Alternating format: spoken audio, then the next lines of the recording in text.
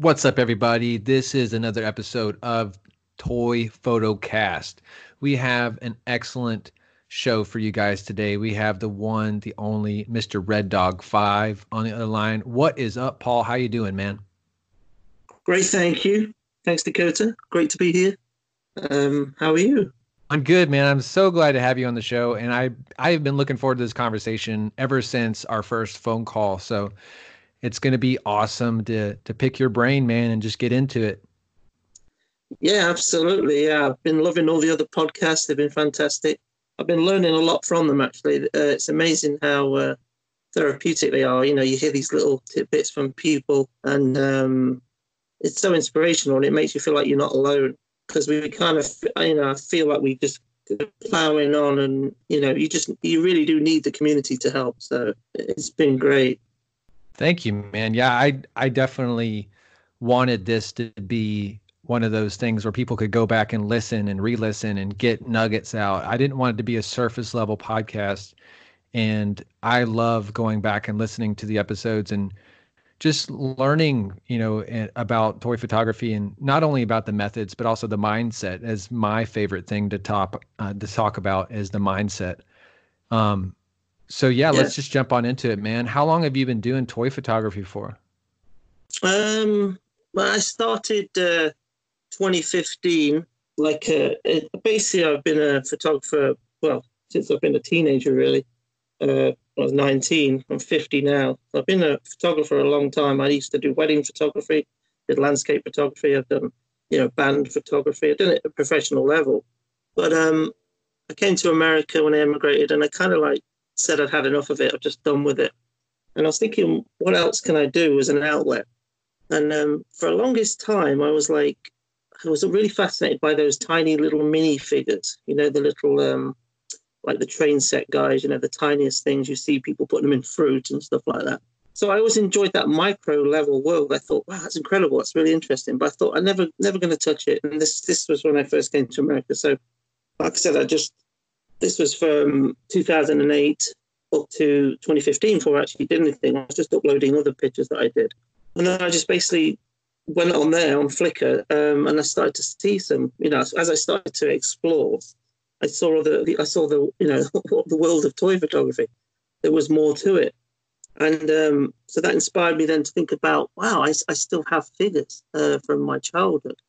Maybe I should get them out again. I kept them, you see, from the original stuff, the 3.75 figures, 1977, all that stuff. I got those and I kept them all my life. I'd always carried them around me. I even brought them when I emigrated. That's how important they were. I thought I'd never use them.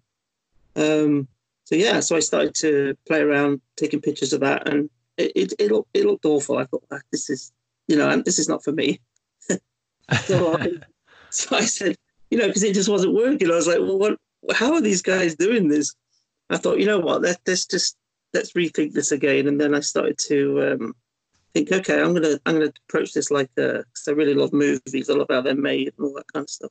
So I started to just miniaturize everything in my head. What you need to do, like the lighting, the setting up and all that kind of stuff. You've really got to think about all that stuff. But I didn't have any anything like backgrounds or dioramas or anything like that. So I started to get household appliances, I got a vacuum cleaner and things like that. So I would break that out, and suddenly that become like an interior of a ship. And I try all that kind of stuff. And people remarked on that when I first posted those kind of shots. They were always saying, wow, what is that? What are you doing? And I had to tell them, I just grab a piece of crap from around the house and make it look like something. Because I knew at that level, the macro level, you could disguise everything. So, and that's what I started doing basically. But at this point, I didn't have many figures. I just had my 3.75, and the Black Series was just taking hold. And I passed on them so many times, the 6-inch ones. I thought, I just can't do it. I can't spend $20. But now it's like I'm spending hundreds of dollars on. I don't even think about it now. But back then it was, it was. It was a stretch, but then I started to look at the figures in more detail, and I realized, wow, these things are incredible. They're way better than the 3.75 I'd collected. And I thought, I've got to get into this. huge Star Wars fan, and that was it. I bought Boba Fett, Han Solo, Greedo, and I think Luke, the Red Five, and I was off to the races. Do you feel like you opened Pandora's box whenever you bought those first Black Series figures? Yeah, I did. It was yeah, it was like light bulbs started going off. Every memory I had when I was a child collecting those figures came rushing back. Because I'd buried that deep away. I said, this is just a nostalgia thing, and so then the two things clicked. The mind of enjoying figures, and then the fact that wow, I have this tool now, toy photography, to go back into recreating scenes, and and things in my mind that I'd imagined years ago. So yeah, it was Pandora's box, absolutely. So who's some of your biggest inspirations for toy photography, or just in general? Well, when I started out, you could argue it was an inspiration, even though I didn't go down the Lego route. But I think his name's Avant. Is it Aviant? The guy who did the Lego book. Avenant? You talking about Avenant? Yeah, Avenant. Yeah. Yeah. Now he was on Flickr. He was kind of like untouchable back then because you could tell he was like, oh yeah, he's working for Lego. He does all this stuff, but he's still a nice guy. You could DM and chat to him, whatever.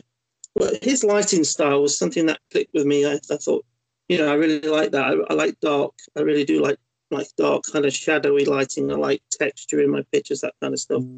So he was a big influence. But the first person that I ran into was a guy called he's called Chevy Tahoo. Colin, his name is, and another guy called Tom, aka Patch. And then there's another guy, Agent Butterman, Patrick, and Brandon, Skeleton Astronaut. Now, these are all names you'll know on Instagram, but at the time, these are the only guys I knew on Flickr. Now, these were the guys that encouraged me to go on Instagram. I wasn't going to go. They said, oh, it's a lot more lively on there. Things will happen for you. You'll get people chatting to you and you'll get more interaction because Flickr is very, it's like an old people's home. You get like 3 or 4 people chatting to you if you're lucky in a week. Back then, you said Avenant was one of your big influences, and Chevy Tahoo, and who was the other one you said? So you got Patrick, who's Agent Butterman. Agent Butterman. Yeah, he's another one. He's still on Instagram. So these guys, it was more the fact that they were doing different things back then. Now I will say as well, many years before I started into toy photography, I did actually follow Sergeant Bananas and Jason, more or less. They were just stuff I'd looked at. I had them as followers. I followed them, but only because I was fascinated by their, the kind of pictures they were doing. Jason was doing his digiramas back then, and obviously Sergeant Bananas, we all know about him. I got to know him over time, but back then, he was I didn't know what was going on with that. I was like, wow, this is like another level type thing. And as I got on Instagram, I met a lot of people who influenced me all the time, constantly being influenced by people. So, do you feel like getting into toy photography now, do you feel like it's better when you started, or do you feel like it'd be better now to get into toy photography? I think it's better now. I think there's a lot of people who's paved the way, and there's a lot of the toys over the years have got really they've gone off the charts, the way they've expanded, the details on them. Even the short time I've collected Black Series, and I buy the more higher end ones now, like the Hot Toys and the Mezco now and those kind of things. That the details and the clothing, everything's phenomenal. So from a aesthetic point of view and a photogenic point of view, it's a great time to get into it. Back then, I kind of liked the people like Tuscan Milk Bar and Action Figure Noob, Dark Side 77, Black Series A, these kind of people, Spencer. I kind of came in when they all started, and we kind of all grew together. Some more rapid than others, but it was a lot more naive back then. I felt like we were all trying to, we're just trying to find our place, And we had people like Sergeant Bananas and other people like that who were advancing the craft, in terms of the effects and all that kind of stuff. So you kind of took note of that. and then you think, oh, I wouldn't mind trying that. I'd like to try that out. So from the experimental point of view, I felt like that was going on in the first few years. But now I feel like everyone has advanced. There's been so much advances, and you can see guys hit the ground running now who come in because they've got so much source material, so many accounts they can look at. And another thing, I found was just people weren't that. They weren't like as willing to chat back then. I think they're a bit more reserved. They're a little bit more like, you can send DMs, but they're not necessarily, it wasn't that they didn't want to give you information. They just was not as like now. It just seems to be everybody's super encouraging. They really want to help because I feel that's what advances the whole thing. It advances the craft. Everybody gives little bits of knowledge. I certainly don't believe in just telling someone exactly what to do and they just copy that because they're not learning. I'm a big believer that you should go through, tribulations, and it should be difficult, at times because you really do learn that way. I'm learning all the time. I'm constantly making mistakes and I'm constantly learning. I reach out to people. They say, oh, yeah, this is not quite right. And then I go back in and I pay more attention and I, do a better job. But it's such a big learning curve, this toy photography. It's so nuanced, you know what I mean? It's just not. That's why I think it gets disrespected by other photography people, actually. And I think they're starting to realize, wow, no, these guys are some real artists on here. There really is. And that's my goal. I try and make figures look as real as I can. I've always tried to do that. I'm going for a realistic look rather than the, just toys just sitting there in the grass type thing. Definitely. So Definitely. That's my goal anyway. So how do you feel like your photos have changed since you first started out? Oh, they've changed quite a bit. I didn't have a very good camera at the start. I've only recently had a really good camera for a year. So for my first 3 or 4 years, I was using quite basic material, a super basic camera. And I wasn't used to that. I'm used to, because I sold all my gear to Emigrate. So I was used to, a lot more advanced cameras and I know how to use them. I know the technical side. So that really held me back. So my lighting was harsh. I felt I didn't, sometimes I wasn't, depth of field wasn't quite there. I did my best. Produce. I don't really have been far back all the way down. There's quite a lot of pictures, but they had the right idea. They had the heart. I have a style, and I feel I've kept that, but I've just improved it over time. It's got more richer, better depth. More interesting, better stories. That kind of stuff. It's definitely. I see the improvement. It's inch by inch. It really is, and that's what I say to new people. Don't expect to hit the ground running. It's best to go through, all these setbacks because you really do improve that way. So when you're approaching toy photography, I know you post a lot. So you post probably 4 times as much as anybody else, but that's not a bad thing. That's a great thing. How do you approach it? Are you more interested in taking the shot and posting it? Or are you more interested in the setup and taking a lot of time to get a setup and then working on a post and then editing the post? What's your kind of method?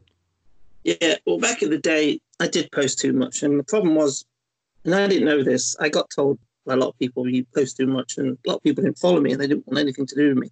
But what I was trying to convey was a frame by frame story like you have in a comic. So I wasn't really paying attention. I didn't realize you should only post 1 or 2 a day. So I was annoying a lot of people, but if you look at what I was trying to do, if people look at it, they could see that. So one frame was an idea, then the next one was it moving on. So if I had an idea in my head, I'd be putting 10. Sometimes one time I think I put 40 shots on, but wow, in a row in a day. But I know that would annoy people. But it was the Ben Kenobi, the scene in the hut with Luke, and I did frame by frame. Of that scene, and the same with Good and the Bad and the Ugly. I did a full end scene. I did it frame by frame with the toys. So now going to now, I thank God for that 10 swipe thing. So what I tend to do now is I try and give people an opportunity, because I can't decide on what's a good picture or not myself. I have a hard time with that. So I pick my best 10 or 20, and then I throw them up and see if it might land somewhere where someone likes another shot. And people tell me that, and I kind of like that now. They say, oh, I like number 6, Paul. I like number 10, or I like number 1. Or it just gives them a bit more of a choice. And then sometimes I can tell a story within those 10. So that's been kind of cool. Because I know one shot can tell a story, and I have done that before. But sometimes I just like to do more. That's all it is. I just like to give more. That's all it is. Yeah. So how long does it take for you to get a shot that you've got in your mind and then get it ready to post? Well, sometimes it could take a day, a full day of concept to I don't mean a day like physically working but certainly from mindset, say in the day I'm at work and come home, set it all up. That can take like an hour and a half, and then like 2 hours shooting, and then the editing process. So yeah, 3 to 4 hours. But I can do shots within 30 minutes too. If I've got the setup pre-done, I know where I want to put my lights, and I put the figures in a certain position. I can do it in less than an hour. Now, wow. So sometimes, but that comes over time though. The only reason I could do that is because I've had many, many, many times where I just know where to put the lights. I know where to position my lights. I know what camera settings are already in my head, position of camera, that kind of thing. And what I do is I do a set picture, and I think that locked on a tripod that people might want to see. And then what I do afterwards, I call it my own fun time, is I get the camera in my hand and I shoot in hand, and I just go all around the figure. I go any angle, even unconventional angles. I try and showcase the figure. And I'll go into POVs that's unexpected. And I'll try all those kinds of things and then in those shots, I might find something very interesting, and I'll post that. And it will be unconventional. And that's what I've had said to me before. Sometimes my angles, and they're not, sometimes it might compress the image too, because it's so unconventional, but it's what I like. I like to do off kilter shots. That's kind of my thing. What's your favorite line of figures to shoot? Well, currently, I'd probably say Mezco right now.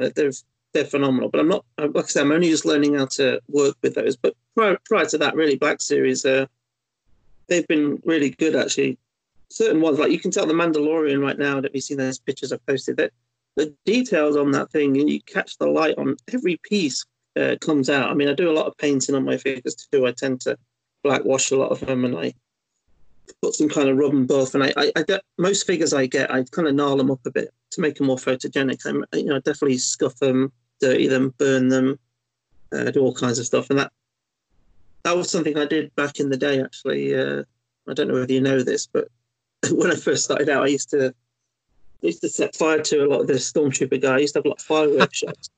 so people used to say, "What are you doing to your figures?" Because I wanted a realistic, like trench type pictures, and that's what got me noticed. Actually, the first time I did those, my count blew up. It got super big when like I said, I built this trench in the garden, and it was really super cold and freezing. So I had a little fog machine, like hung in the air, put this water down, and I just blasted these fireworks. And I got super close. Like it's a bit like Sir Dork, where he gets the fireworks going and you get the camera right in there. And that's what I was doing. It was super dangerous. But Jared is crazy, man. He is. And but I remember telling him, I emailed him and said, "Hey, dude, you just be careful. I've burnt myself many times. He seems way too close." But you do get the shot. But again, with fireworks, you've got to be careful because they're so bright. You can overexpose so easily. You can, it's quite a trick to shoot those. But anyway, so these figures were getting burnt. They were dirty anyway, and people were saying all kinds of stuff like, "God, these expensive figures, what are you doing?" I says, "It's got to look authentic for the shot. I'll do anything to get the shot. I will destroy a figure if it means getting the shot." That's just the way I am. I want it to look as authentic as it can be.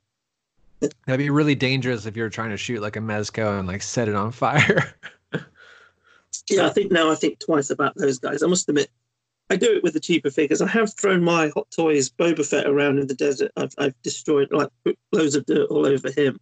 So a few people got weirded out by that. But I thought he's a robust figure. He's meant to be dirty. It doesn't bother me. But you're right. Certain figures I'm kind of precious with now. Like certain ones I bought, and you're right. The Mezco ones are kind of like this. they're like works of art. They really are. I think I'm so impressed Yeah. with that figure line. I really am. Going back to that Mandalorian figure, you said you really liked that one. We're shooting that a lot. And I kind of want to just talk about the show just because it's pretty fresh on everybody's mind. Absolutely, So, yeah.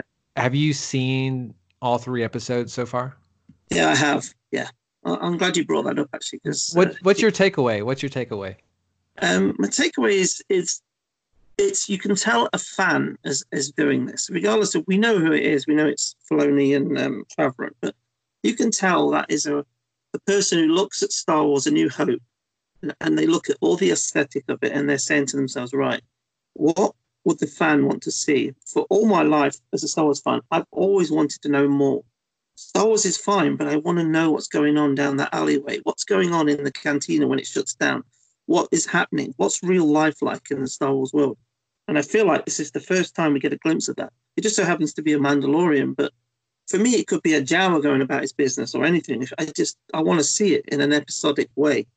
So for me, it's blowing my mind. I don't. I'm absolutely. I feel like a child again watching. I get goosebumps. I get blown away. I don't want to do any spoilers because in case someone hasn't seen it, but some of the things they have thrown in in the episodes have been.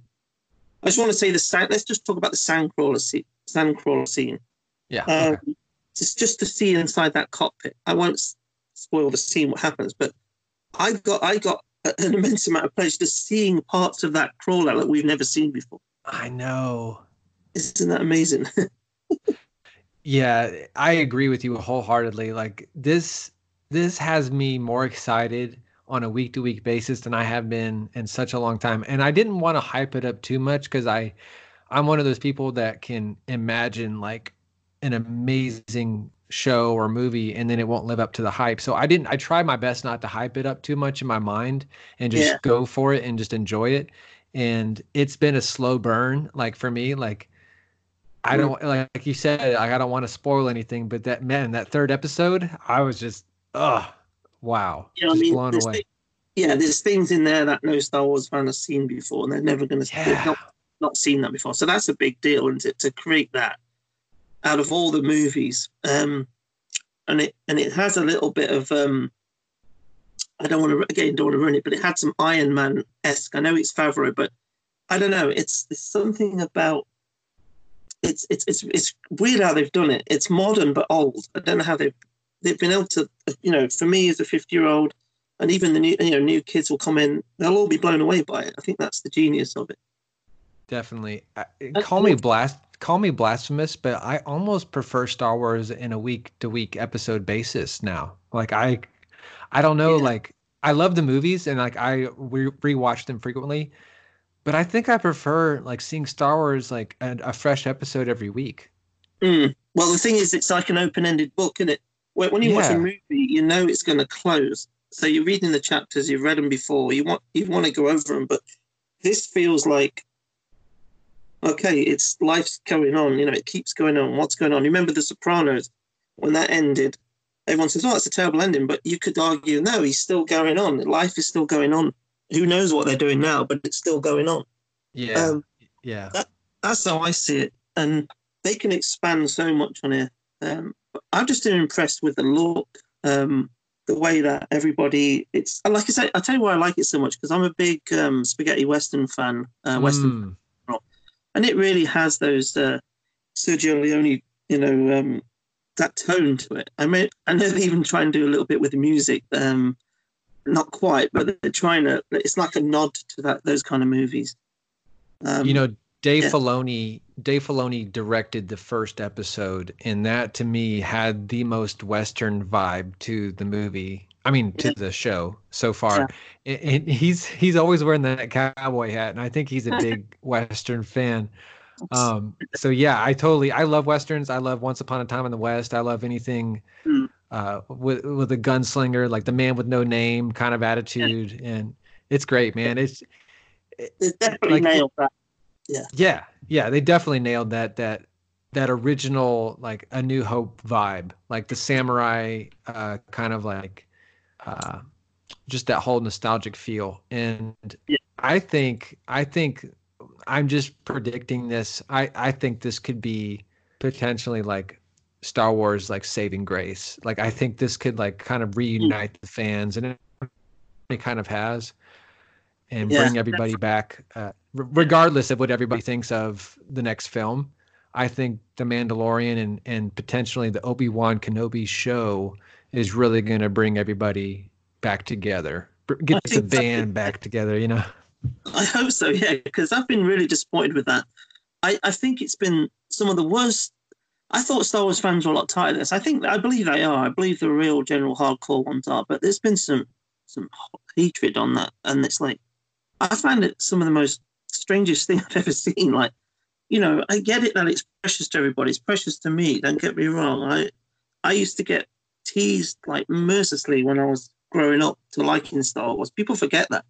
People forget how it was not a cool thing to like Star Wars. I grew up. I was in that era in the when '83 went, the last movies went, and then I went to school and all through my working life before '99. Like Star Wars, you were like, man, whatever. This is in England. It may not have been the case in America, but it was kind of like. Well, I stuck with it all the way. I defended it till the end. I said, no, you wait. Even when I was a kid, I said, there's 9 movies. There's going to be 9 movies. It's going to be explained. I knew all this because I used to have banter tracks. I used to be a member of the Star Wars fan club, you see. So I used to get all this stuff from America, and it was like amazing. And in England, to get anything from America, it was like, oh my god! And I get to find out about all the things that were going on in the movies at the time. Before they were out, I used to get all these like little tidbits. They used to tell you about what was going on. So that was really cool back in the day. So anyway, back to what you say. But people have got to stop hating on Star Wars. It's just the most crazy thing ever. We're so lucky to get. I remember a time when we never got no Star Wars, and now we're just getting as much as you can ever want. It's phenomenal. Should be grateful, really. Exactly. I've mentioned that on the Brick City Blockade podcast, where I was basically going on a very long tangent about like there is going to be more Star Wars every year, regardless of a show or a movie or something. Like there's going to be content. And so if you don't like one thing, you might just like the next thing. So don't get on a bash train just because you don't like one movie, because you're just not going to like any Star Wars that you could like. Like there's things about The Last Jedi I didn't like, but the movie as a whole for me, I love the movie. And so I don't want to get into a Last Jedi argument or even a conversation just because it's been had so many times, but I just like you said, like I want the community just to realize, like, especially the Star Wars community, because it's a very opinionated community. I want them to realize there's going to be more content. Like there's going to be more stuff. Like they're not going to just make one Mandalorian show. They're going to make probably spin-offs, and they're probably going to make like, a Solo 2, a Solo 3. Like they're going to do more stuff. Like, so. And I think they're doing them well. They're doing them well now. They've got the right people. I mean, let's not rush this. Let's get the right people in to do the job. I think that's what happened. We don't know what happened with The Last Jedi. We don't know what happened there. It was kind of weird how that all went down. But there was a lot of parts in that was wrong. But you know what? I went back and watched The Phantom Menace the other day, and that got vilified. And you know what? It's actually really good. There's so many. When you start watching them back in a nostalgic way, they actually did They all are actually. They're really good. All of them are. There's bits in there that are clunky. Don't get me wrong. There's clunkiness in there. Some terrible dialogue. But from an aesthetic point of view and a storytelling and moving it along, we did all right. I think we're doing good. And this last one, I think, will tie it up nicely. But you're never going to please anyone. And I always say to someone who hates on stuff, okay, well, give me your draft. You tell me what you want to do. Let's listen to what you want to do. Get a multi-million-dollar budget. Go and make your own Star Wars movie. You'll get sued, but go make it. Yeah, so, definitely.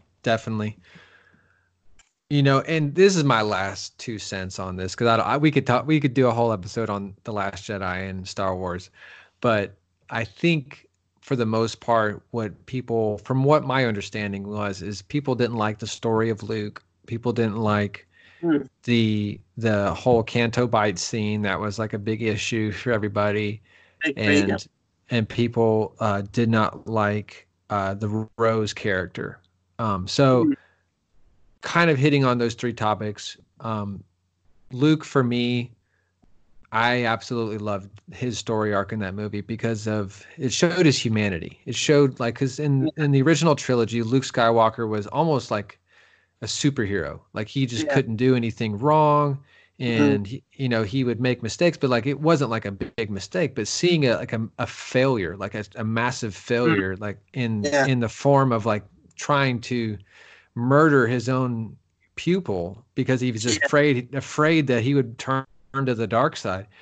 You know what I mean? Like to me, like that kind of moral argument, like it makes him so real, and like seeing his like grief Mhm. over that whole subject, that to me, and then seeing his redemption at the end, like choosing to like reach out to Kylo and just kind of say like basically like the force is still going to be the force. Like you can't control the force. But anyway, so yeah, it's just Totally if you agree. Yeah. if Yeah. you can find things to appreciate about that movie, like the cinematography in that movie is Mm. amazing. It is so good. Like if you go back and like do frame by frame with different shots of the original trilogy, Ryan Johnson actually like did a lot of little nods to the original trilogy that a lot of people probably don't recognize that Mm. aren't kind of like super hardcore fans. But I think. Yeah. I think as well. We wasn't ready for the. There's always been humor in Star Wars, but it was subtle. So I think it was a little bit like Ragnarok. They kind of went a little too much. I think that took you out of the movie initially. The cheeky Poe Dameron scene with I think it just takes you out of it. I mean, you get the humor, you like it, but it felt like it gave it a sense of like it wasn't serious. And yeah, then, but I did know you're right about the Luke thing, though. I did enjoy that. I enjoyed seeing him broken and then come back because he still was very heroic at the end. I think he's going to play a huge part in the third one still. Um, but yeah, I think we just need a bit more explaining. I think the story got lost. I think they wasted time on stuff which could have been used for story movement.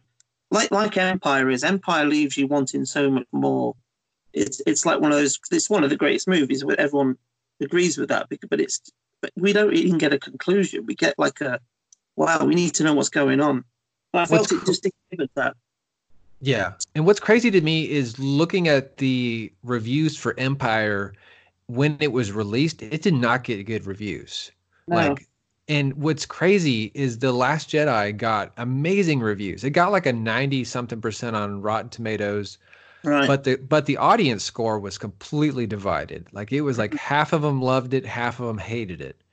Yeah, I think this is just my thought. I think this movie is going to age really, really well. Of course, there's going to be like in every Star Wars, there's cheeky moments. There's stuff that's like kind of cringe worthy that you're just like, oh, yeah, I wish that wasn't in there. But in every Star Wars movie, there's something like that. You know what I mean? yeah, yeah. But that's part of the fun. So, but yeah, that's just my thought. I think it's going to age well. I think there's going to be more content, and eventually, the people that probably hated this movie will probably one day go back and kind of like realize why it really wasn't that bad. It was just kind of such a Yeah, jarring thing to like see Luke not be the yeah, hero, and, yeah, and that was one of the main issues is him not being a hero, like him not like making that yeah. decision, and Mark Hamill making that quote. He was very frustrated with the character, the Mm, way Ryan Johnson wrote it, and yeah. it's funny people don't take this into account. Carrie Fisher helped co-write this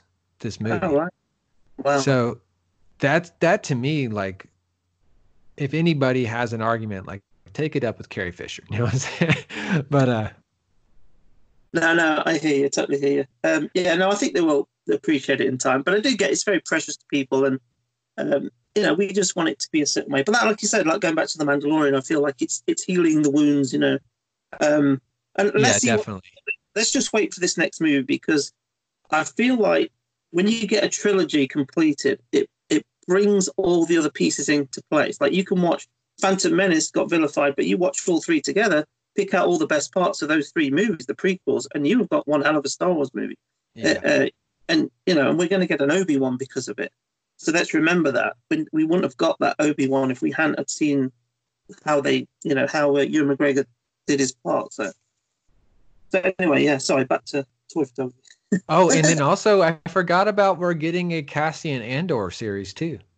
Oh, that'd be amazing. Yeah, because exactly.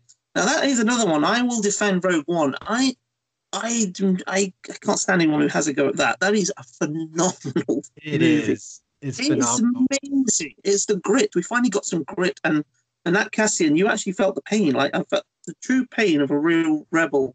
And those lines, throwaway lines in movies where it says, "Yeah, lots of rebels died, many Bothans died." All these people that suffered to get where we are for our heroes. They're the people I want to know about. The people that really put their shit on the line. You know what I mean? Yeah. Yeah. Definitely. I love it. I love it. Let's take a break and we'll get right back to the Toy Photo Cast. Stay right there.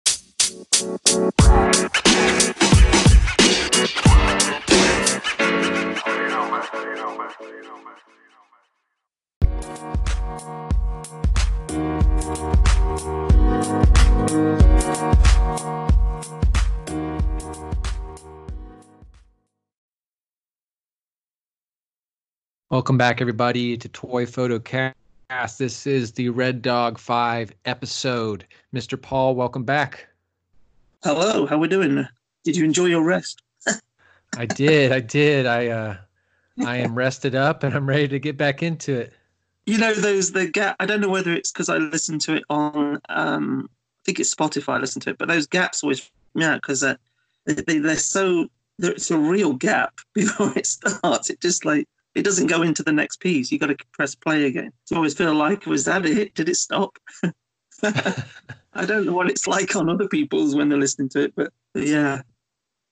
It's different. It's different on Anchor because I think you can skip the ads, and then on iTunes, iTunes you can't skip the ads. I know Spotify you can't skip the ads. Maybe Anchor. Yeah, it's Anchor. You're right. I'm on Anchor. That's right. And you just have this long gap. Yeah. I think if you listen to it on Spotify, you can just fast forward through the ads, but don't do that if you're listening. Don't fast forward through. I'm going to start calling it the Toy Podcast Abyss. There should be just a little voice you can hear in the background saying. Yep. It's a weird thing. So yeah. Anyway, before we start, I just want to give you a shout out to you actually. So yeah, we started to connect when you did the Smugglers Retreat, and I can't tell you how. And I'm sure most people who've bought it from you have been crying out for somebody to do something like that. We all have a go at trying to make our own dios, and some people do it better than others. But the fact you took the time to really conceptualize that, you make it, it's just perfect in every way. And I'm super stoked and super happy to help you on that. I'm a big supporter of anyone who does this kind of stuff. I've bought many things off people. I encourage it all the time, and I just want to say thank you for doing that. And that's it. I just want to say thank you. Yeah, thank you, Paul. Man, I appreciate you. I appreciate your support on the podcast. I appreciate anybody that is willing to spend their hard-earned money on a custom creation from a creator. It means a lot, man. It really does. And just being able to give people something that they can enjoy for years and years to come, it's like the gift that keeps on giving. So yeah, it's awesome. Yeah, definitely. And like you say, you've got plans to expand it too, which is great. The fact you can, down the line, and people will support that, and it inspires others as well. Which that's the thing I like the most about this community. Actually, all the different projects that people do.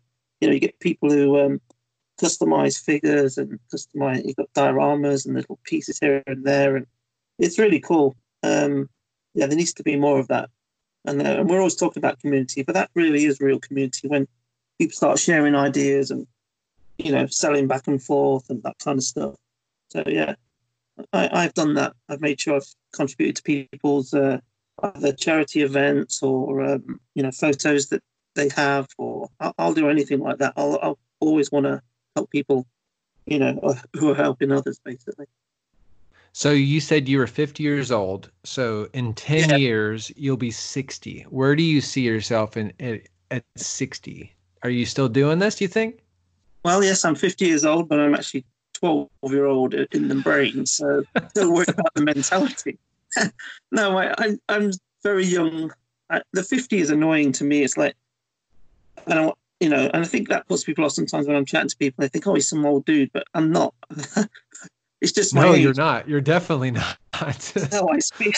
I have a young person's outlook. I'm very into young person's things and all that, and I'm down with all the latest stuff. So, but yeah, so 10 years time. Yeah, no, I definitely want to be still doing this. I want to be. I want to get this to a not perfection, but certainly I want to be a.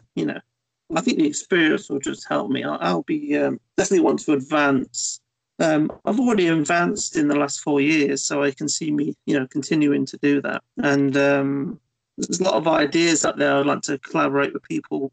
We want to do. I've got a guy here who's long-term goal. We want to do an art gallery for toy photographers. Have a permanent fixture where we can constantly update it with local talent. Come down. That's something I love. Your idea, what you want to do with the the global room, if you like, or toy photographers area where we can go down. It's like like a space where we can all hang out. That kind of stuff. I want to get involved in those kind of things going forward. I don't just want to be a toy photographer. I want to just get out there and get things rolling with this. Get this a bigger movement than it already is. I am interested in that. That is awesome, man. I would love to see just an art room or dedicated to toy photography. I would go hang out there all the time. That's really cool. Yeah, absolutely. Yeah, I've I just see it as it's just growing and growing. This, and we've seen it with toy companies getting involved with the Instagram, accounts. That's kind of interesting to me how the industry is now moving towards this. The shift, the way that they know is we will buy those figures, and we're buying them from a two-level standpoint. We're collectors and we're photographers, so we're looking for the most photogenic product out there and the best detail and articulation. Of course, that's the key to all this. Stiff figures no longer going to cut it.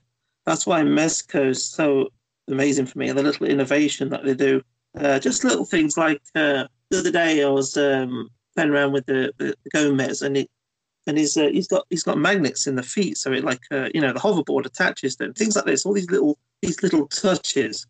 It's just amazing. I mean, it saves me, putting that on a wire and setting it up, things like that. You know what I mean? I don't know whether they thought that out for our reasons, but whatever they did it for, it's amazing. That's awesome. Yeah, I love the Gomez figure. He's a 10 out of 10, and I love that new addition that they're doing with the Gomez universe going on. So, it's pretty cool. Yeah, that is cool. Yeah, no, that's good. That's only going to get bigger and bigger, isn't it? They'll expand that universe. I managed to pick up the samurai. It hasn't been delivered yet, but the little, the grub character. Yeah. The what's it? The lone Gomez or something like that. Yeah, something like that. Yeah. I've got that. I've got the Magneto on order. That looks phenomenal. And then the what else? I got a few here and there.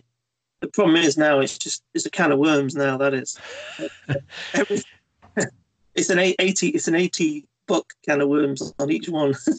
I mean, it's pretty smart. Like if you think about from a business perspective, how Mezco has capitalized on their own property, so they're not having to pay any royalties to be able to produce this line of Gomez figures, and they're charging the same price as a licensed figure. So, and I think all of these Gomez figures have been Mezco direct exclusive, so they're charging them at retail price. So you got to think about that too. So this little line of Gomez is like, man, it's a cash cow, I think. No, it's clever, and it piques the interest of people too, because they're not quite sure. Like I was like, what is this? I mean, you're intrigued now, and then when you realize it's the logo, you're like, oh yeah, wow, that's really clever. And then of course they gave him a backstory and a comic, and before you know it, he's iconic already. For me though, it's just the shoes he wears, like the Chuck Taylors. That's it for me. I'm in. The rest of it's all gravy. But once I saw that on a figure, I'm like, okay, I gotta have this. Yeah, he's got a lot of attitude. And for people who are giant Mazco fans, like Gomez has been a mascot for a long time, and they've Yeah, made different versions of Gomez throughout the years, but this right. is definitely the best so far, for sure. Absolutely. So Totally. would go ahead. I'm sorry. No, I said totally agree with you. Couldn't agree more. Oh, okay, gotcha. What do you think the action figure community slash toy photography community needs to focus on, and how can we be a better just community in general? It just goes back to helping people in need. Not saying we all have to be like going around checking on everybody every 5 minutes, but there might be some people struggling out there. We just be available for people, just a listening mechanism, or just help people in general. Like just with ideas. And I get DM'd a lot. How do you do this? How do you do the rain? How do you do the slime? My slime, my alien pictures that I do. I had a lot of people ask me about that, and I did actually come up with that on my own. I didn't copy anyone on that one, so I'm kind of proud of that one. I'm sure someone else had done it, but I definitely discovered it by accident. But so I use a shower gel, like a clear shower gel, and I drip it Ah, from. So I drip it from his head, and I let it slowly seep down. It seeps down at such a nice slow rate. You can capture it if you light it well. I don't know if you've seen some of my pictures with that. You can have a look at some, and you'll see what I'm talking about. Um, yeah. so that works very effective. And a lot of people have asked me about that because I know a lot of people like to do like a plastic version or whatever, but it just looks real. In camera, it looks real. It drips slowly.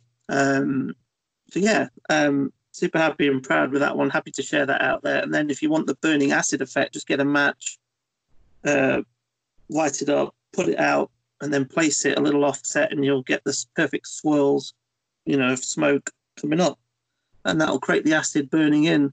Uh, Things like that, rain effect, I've learned over the years. Shutter speeds, control that.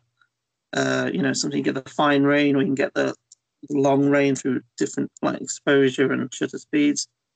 But like, because I do a lot of work in camera, you see, all my shots, it's all in camera. I don't do much Photoshop at all. Do a little bit of tweaking and enhancing, but that's one thing I pride myself on. People might not realize that they see my pictures, but they're all in camera. And I've learned to do that over the years by knocking down EV rates and f-stops, just fiddling around with shutter speeds, just constantly experimenting. And I think that's what I do over the years. I'm more of an experimenter. I do put up my mistakes too. I put a lot of flaws up. I don't just put my best shots up. So I think I've been quite honest over the years. And, some people say, oh, why do you do that? But I think it's just good to just teach yourself, like, oh, God, I don't want to do that again. So, yeah, Right. I use it as a learning curve. But certainly in my last year's work, I don't, there's not a lot of, I don't know, I'm super happy with them, super proud of a lot of my shots I've done. I Can love be, your stuff, man. I'm a huge fan. I love everything that you do with the Black Series figures, and I love how deep you go with some of those shots. It's really fun to watch. I'm scrolling right now on your feed, so I'm trying to find one specifically that kind of sticks out to me right now because I love them all. I yeah, know. yeah, sorry. No, you're fine. I was just saying I love the stuff that you do with the Mandalorian that you've been doing recently, and kind of like having your own little theme for him and little stories you're telling with the Mandalorian, especially when you're doing like the Stormtrooper shots. Those always are awesome.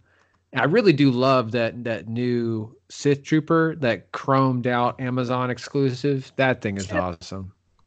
Yeah, so if you're right there, if you scroll a bit further down, where are you at? Oh, you're right Yeah, there, are you? yeah. I can scroll. Yeah, I can scroll yeah. down. If you're scrolling down then I started to do a little bit of hot toys. You probably see the Vader and Boba Fett. Uh, Yeah. so that was fun to start shooting them. They're a lot tricky, a lot harder. So that's kind of hard getting sets for them. But try not to do too many portraits for them because that's what people tend to do. And I do understand that they're very tricky to deal with. They're not easy to work with. They are really just a work of art, and they should just be displayed in a cabinet. I do get that now. So I really am leaning towards 112 now, I think, is the permanent thing I'll deal with. I love the NECA figures. Well, if you scroll down, look at my Jason and Michael pictures, Yeah. that kind of stuff. I'm getting into that now.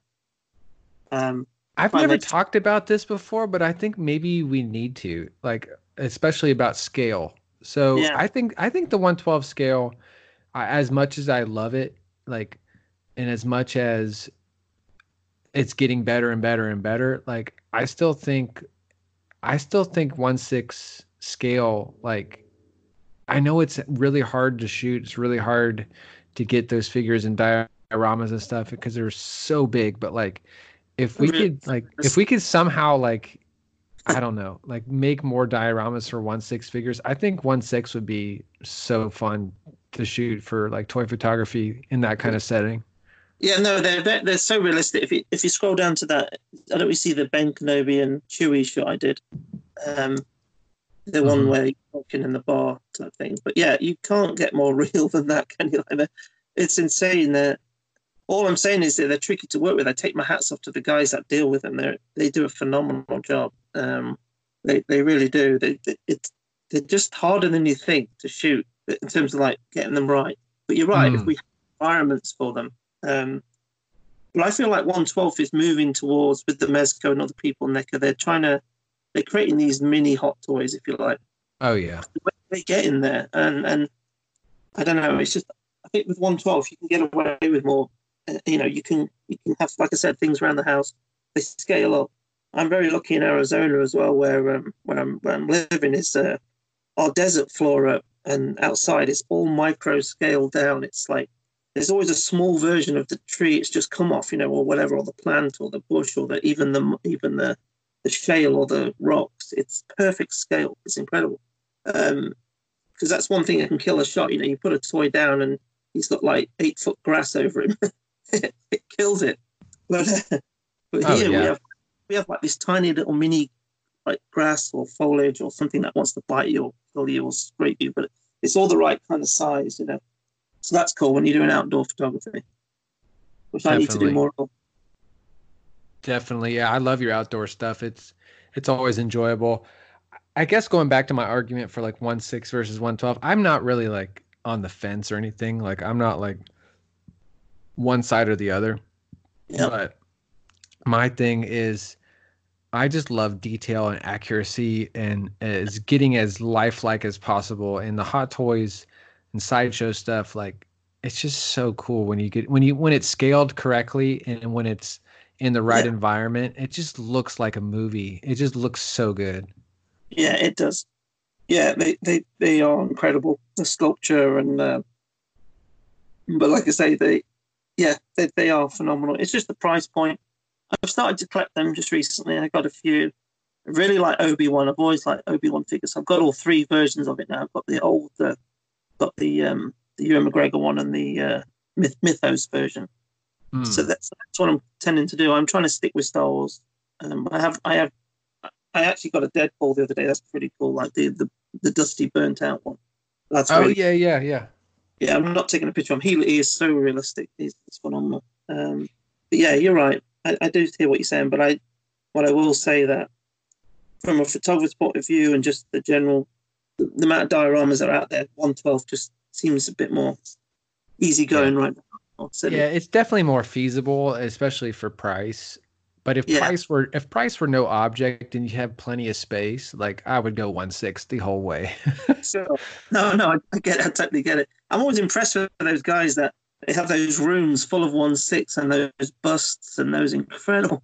I mean, there's just masterful art pieces out there. I mean, they're not figures. They're not in any way, are they? They're just works of art. Yeah. But guys don't tend to bring them out on photograph, and they just have them on display, don't they? But you're right. If price was no object, yeah, totally agree. Do you have any moments in your journey as a toy photographer where you just say, like, I got to pinch myself? Did that actually happen? Like, do you have any opportunities that came up that you got to do? Like, do you want to talk about anything? Sure, yeah. I've had a lot for my humble existence, and I'm not considered a big account, but I had some strange stuff happen to me, and it's still happening to me. It's kind of weird. So back in 2016, I've barely been on. I've not been doing a lot. Get a DM from this lady at this marketing company saying, "Hey, we really like your work, and we'd like to do some photos for the for Hasbro for the Marvel Guardians of the Galaxy movie." I went, sure. I mean, is this real? I questioned it. I was like, why? This can't be real. She said, no, no, I work for a marketing company. We want to send you the figures out, that up and coming movie, this, Guardians of the Galaxy. I said, yeah, sure. Anyway, so I didn't know much about it. Sent me the figures, started taking the photographs, and then they said, oh, so these pictures are going to be at San Diego Comic Con on the Marvel board. We're going to print them up. And I went, oh my God, what? And again, I still didn't know what that entailed. I was like, okay, well, I'll do the pictures. So I worked hard on them. And again, I'd only seen the movie once. So it was ever so hard to like recreate shots.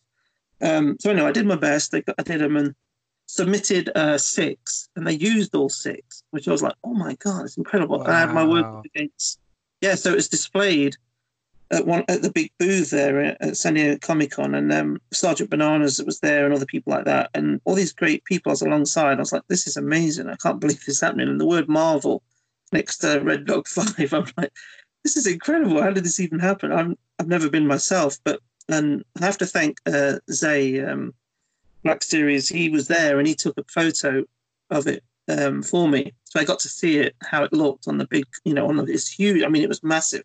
It was like, I don't know, 20 feet tall. So anyway, so that was amazing. Then the following year, they asked me to do it again, which I did. And that was for Star Wars this time. So that was a mind blow. We did the Han Solo. So that was phenomenal to have my name against the Star Wars logo again on a big board.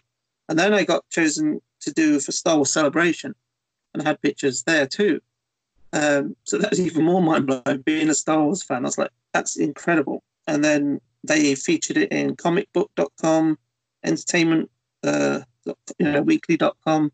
The pictures got put on that. And so, yeah, and then they've been sending me figures ever since. They've been sending me, like, whenever there's a promotion, a Marvel one or a Star Wars one, they send the figures out just to put on the feed. So, I mean, that's pretty incredible, isn't it? I'm just a hobbyist, just a guy, and they contacted me. I didn't push, I didn't ask. It just came out of the blue. So, Wow. How does that make you feel, man? How does that make you feel being a longtime fan of Star Wars and Marvel? it was incredible. I still pinch myself now. Like you say, it's a pinch me moment because you're like, I know I'm not getting paid by them or anything, but it's just the fact, I've been a photographer for a long time, and I've done weddings and I've had many people put my picture on their wall and in them, but to actually have something published alongside something as big, an intellectual property as big as that, it's pretty cool from an Instagram page, it's just a hobby. How did it even happen? You know what I mean? I think that I just find it mind blowing still to this day, and they still, they're still great to me. They still keep contacting me, and I do. Oh yeah, we did one of the fun ones we did. We did the vintage range. Well, that was amazing. The 3.75 when they did the Oh yeah. yeah, and Nose Rain was involved in that, and it was amazing. And Plastic Action, all these people, and again, we have to sign all these NDAs. We have to sign these. There's a lot to it. You have to sign all these forms. You have to sign. You can't talk to anyone about it, and they get posted at a certain time, and then you have to give permission for them to use your image and all this kind of stuff. It's kind of interesting. Yeah, very very cool. And so yeah, that's pinch me moments right there. And then just getting to know, when you start to get to know the big accounts and they start chatting with you and sending you DMs and saying nice things about your work, stuff like that. That's always a big thing for me. People that I respect and admire, and they leave a comment. And for me, it's all about comments. It's not about the likes. It's about comments. For me, if someone takes the trouble to put a comment, that's everything to me, because they've taken the time, look at the picture, and they've said what they liked about it. And for me, that's real interaction, and that goes a long way for me. For me, and I try and do that myself. I'm always trying to do that. I'm always trying to encourage people, say nice things. I'm constantly encouraging all types of accounts. Yeah, huge and small. So do you have any tips for just keeping an attitude of Paul, Red Dog 5? Like, how do you kind of stay on top of your mental fitness? I'm always pretty sharp anyway. Like, work, I'm constantly thinking about things all the time. I don't switch off.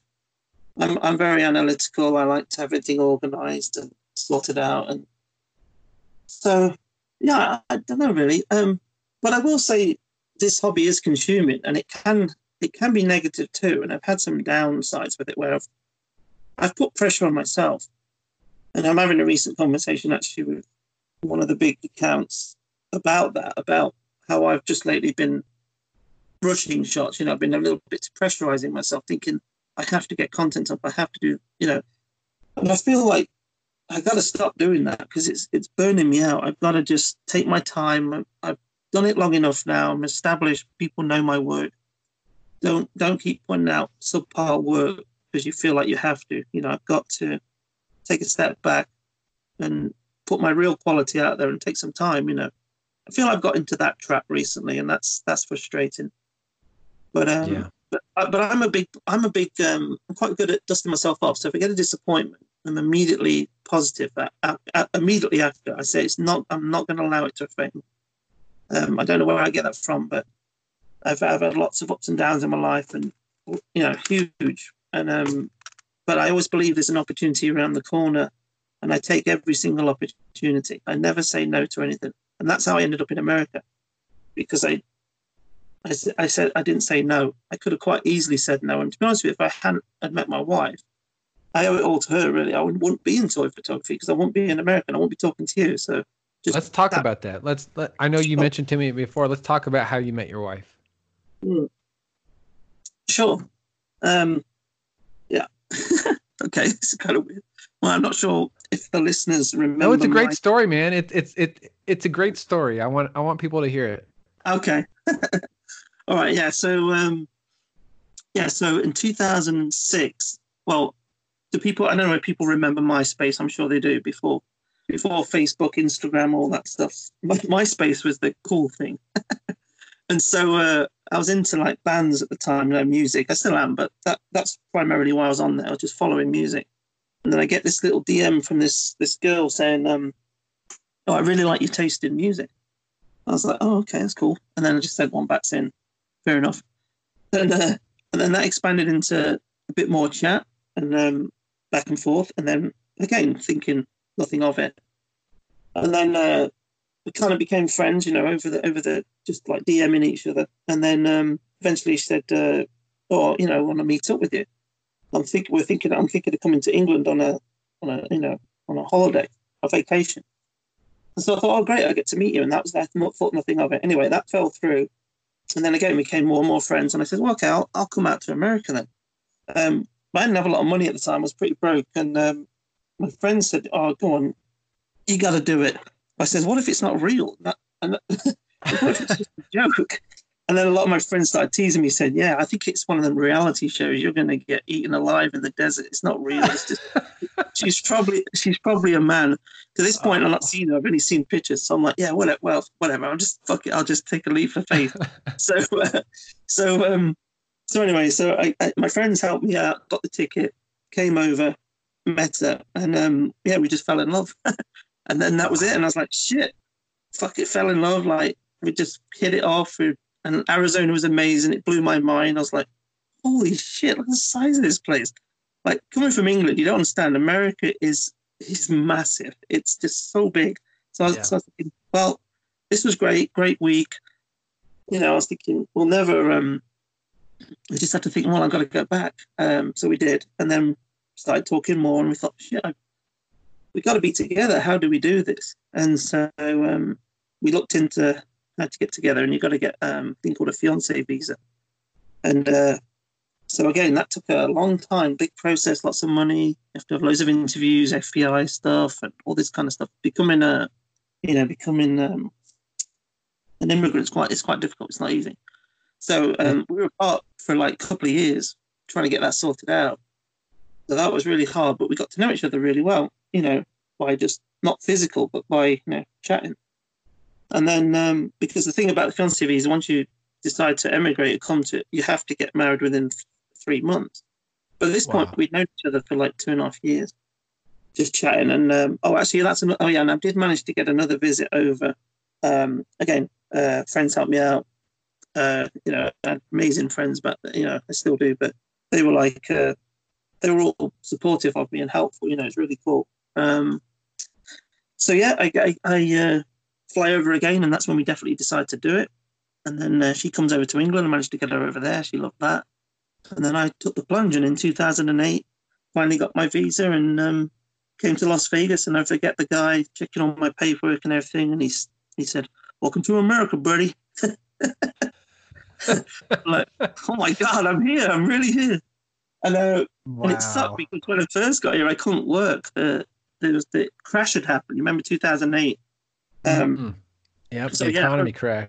Oh my God, yeah. We're in a grip of true recession. I never forget, I went to a jobs fair when I first came here, and it was at Glendale at the Arizona Cardinals, and there was thousands of people just going around the stadium.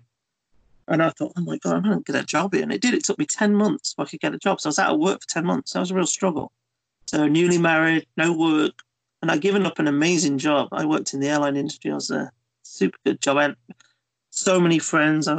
Played soccer at a high level. I was a sports person. I played a really decent. I was always playing sports and stuff. So I gave up quite a lot. I gave up family, friends, everything. It was worth it. I mean, I'm here now, 11 years in. This is the best decision I ever made. But yeah, so that's how it happened, all from a little DM. So you got to thank MySpace for the amazing marriage you have now.